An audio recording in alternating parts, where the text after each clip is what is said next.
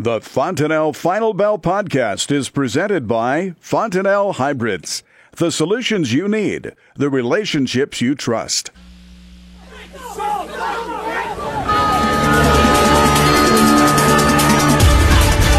Welcome to the Fontanelle Final Bell here on the Rural Radio Network. I'm Susan Littlefield as Troy Nielson joins us with Smart Yield out of Kearney, Nebraska. We look at this market and I feel like we need to have that horror flick music playing in the background because soybeans really took it in the shorts today and kind of expected, but not the way it turned out today and leading into the rest of this week. It kind of sets the stage a little bit, Troy. Yeah, I thought we might drift a little bit lower.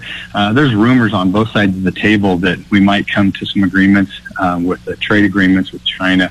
But soybeans really slapped us with some reality right in the face off the get-go. And we traded over 20 cents lower, 20 to 23 cents lower most of the session today. Ended up about 18 to 18 and a half cents lower on that January and March contracts. But still, 18 lower is a pretty hard hit. When you look at the recent ranges on soybeans, and I'm talking the January contract now, the high this fall, I would say, was like 878. The low was 844.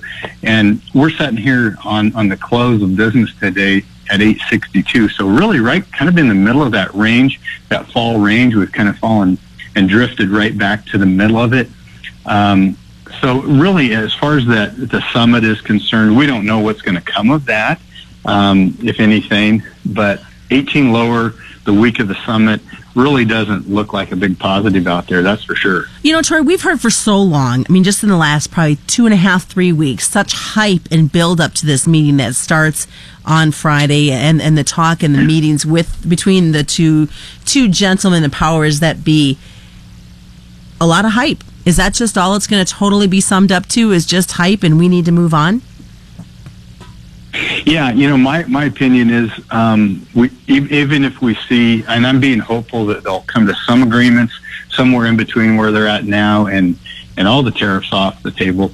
I think it'll be somewhere in the middle, is my opinion. And that takes a while to get things unwound. It also takes a while, once some of those agreements or those tariffs come off the table, to really start some export transactions to take place. It doesn't happen overnight. There might be, if we get some positive news, there might be some knee-jerk reaction right away to the markets, which would be great. We'll take it if it's positive. But I think to really get the soybeans flowing, it's going to take some time to unwind those agreements, and then it's going to take time to get the beans moving. So I don't think it's a quick fix, that's for sure. But I like to be positive and say, hey, if there wasn't some possibility for it to get moving in the right direction, they wouldn't be meeting at this point either. So I'm being positive. I think we'll make some progress on it. And that knee-jerk reaction could come in the form of social media, I'm sure, with a tweet or two. Yeah, that's the world we live in. That's for sure. It could happen really immediately with, like you say, social media. That could happen so quick. And we saw today just on what I would anticipate maybe some funds establishing some short positions there in the beans or continuing to add to their shorts. They could also pull that off the table just as quick. I also come back and say that you have to trust, sometimes you have to trust your technical signals. And soybeans are starting to get into the oversold category. You know, by the end of this week, if we continue lower, we're going to be getting pretty oversold in those beans. And at the very least, I think we'll be ready for some corrective action. So I'd love to see that happen and maybe solidify the low that we saw back there. And, you know, keep in mind the low that we had so far was back in the middle of September. And if we can hold that through this period of time and grind off of this, you know, I think there's a possibility that this winter we get some export business going. The other thing that we have to look at is the U.S. dollar. U.S. dollar has been trending higher most of this fall, or all this fall. Mid-September, the dollar started trending higher, and it still is. So that's another thing that we're fighting against a little bit here in the soybean market. So there's a combination of things that need to develop for us. The big one is this week with the G20 Summit. Now, looking at the oil, I mean, it dropped, 55 to 65 points at one time today. Is that going to set the trend for them as well for the rest of the week? It very well could, that's for sure. And I know the dollar has a lot to do with that market. But that could be a trend setter, and it depends on what, if the funds are involved in that market and if they're going to extend into those positions, then it very well could set the tone for this week. But we'll just have to see. There's seasonal tendencies there as well that could come into play eventually as we get into December. And we'll just have to see how those develop. But there definitely is a strong correlation there. I know I want to talk a little bit about the happenings of South America, and we've only got about a minute or so before we go to break. So we'll start there and finish up with it. South America's had a lot of rain. Some areas in Brazil have an excessive amounts of rain. Is that going to be a big problem in the early production estimates for them? I think early on there was fear there.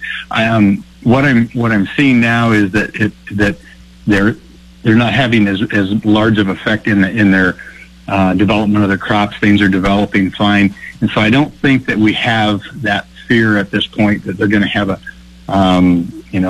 disaster by any means, or even peeling back those yields very much from here on.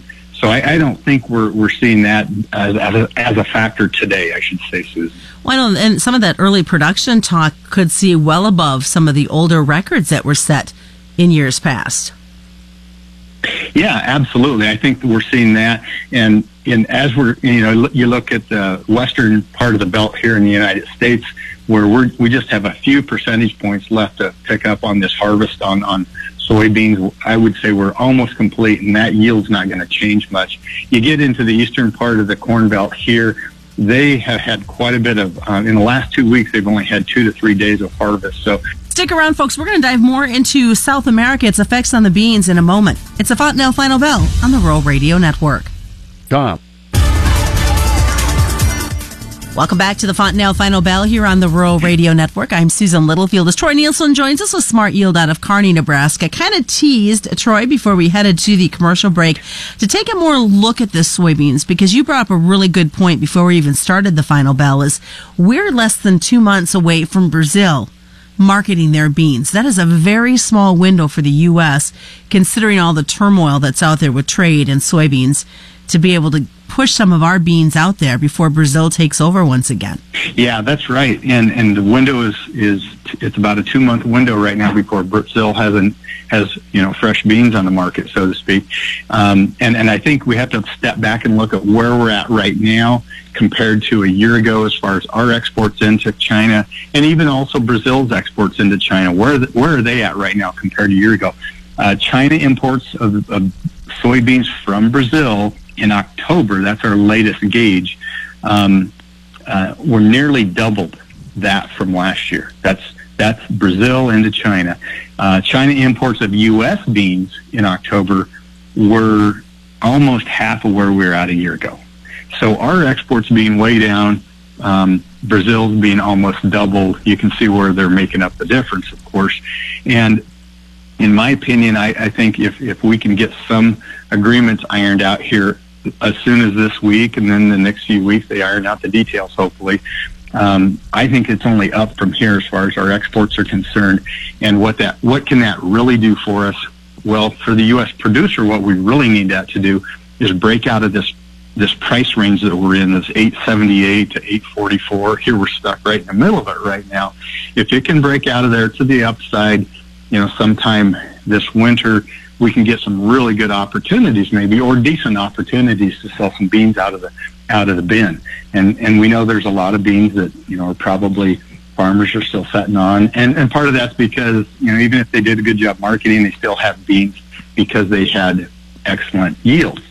So I think I'm just trying to be positive that we can get some trade agreements worked out and really get some exports cranking here into China and compete with Brazil. And I think that's a possibility here within the next 2 to 3 months. But can we compete at this point? There just seems to be such a stigma against the U.S. and soybeans, especially to China. I mean, there are some other countries that are looking at us, obviously, to pick up that slack. But there just seems to be this dark cloud that won't leave.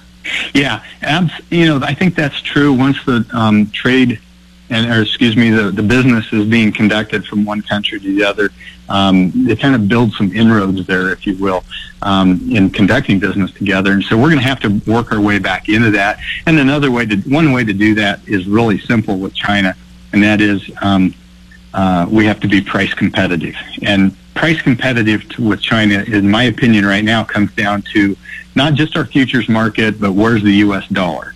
And U.S. dollar has been trending higher, and that has not helped with the trade agreements. It's somewhat of a moot point in the bean market, but since about the third week in September, we started trending higher with the U.S. dollar. At this point, we did have a high back here, just a few weeks ago, right in the middle of November. We've peeled off of there a little bit. Last couple trading sessions, it's been higher. I'd love to see that dollar at least settle back down here and maybe trend lower working into winter. That would be the catalyst, in my opinion, that's going to kickstart some really solid export business to the world. It's got to come down to the U.S. dollar, and our beans have to be competitive price-wise. And hasn't that always kind of been the dollar has really played the role in our trade, but it seems like more pressure is on it now than in years past. Yeah, I think that's true. I think that's very true, just partially because it's more of a level playing field. For example, and I'll transition into corn, if you will, just a little bit. The Ukraine and the U.S. were the cheapest. When we were down to about $3.42 on our futures, you would think we'd be one of the cheapest, and we were one of the cheapest, but we were essentially about the same price to the world as we were the Ukraine was. Ukraine was about the same price on their corn. The difference was, we're the breadbasket in the world of corn, and we had a lot more corn to export, so we were doing a lot of export business there. So those trade agreements with the soybeans hasn't helped us in other commodities either. But corn-wise, we've come off those lows, if you will, and that's not because of a crop disaster. There's two things: there's supply and there's demand. And so our demand has been decent in the corn market, even in the face of the U.S. dollar climbing up here through the fall period. But the futures market helped make up for that. There's lots to think about when it comes to this trade, and I know we just really kind of is tip of the iceberg. What is the best way for these producers, Troy, to get a hold of you or Eric at Smart Yield? Yeah, a couple ways. One of them is our website, mysmartyield.com. The other one's call our office here in Kearney at Smart Yield at 308-234-6805. And that's the Fontanelle Final Bell on the Rural Radio Network.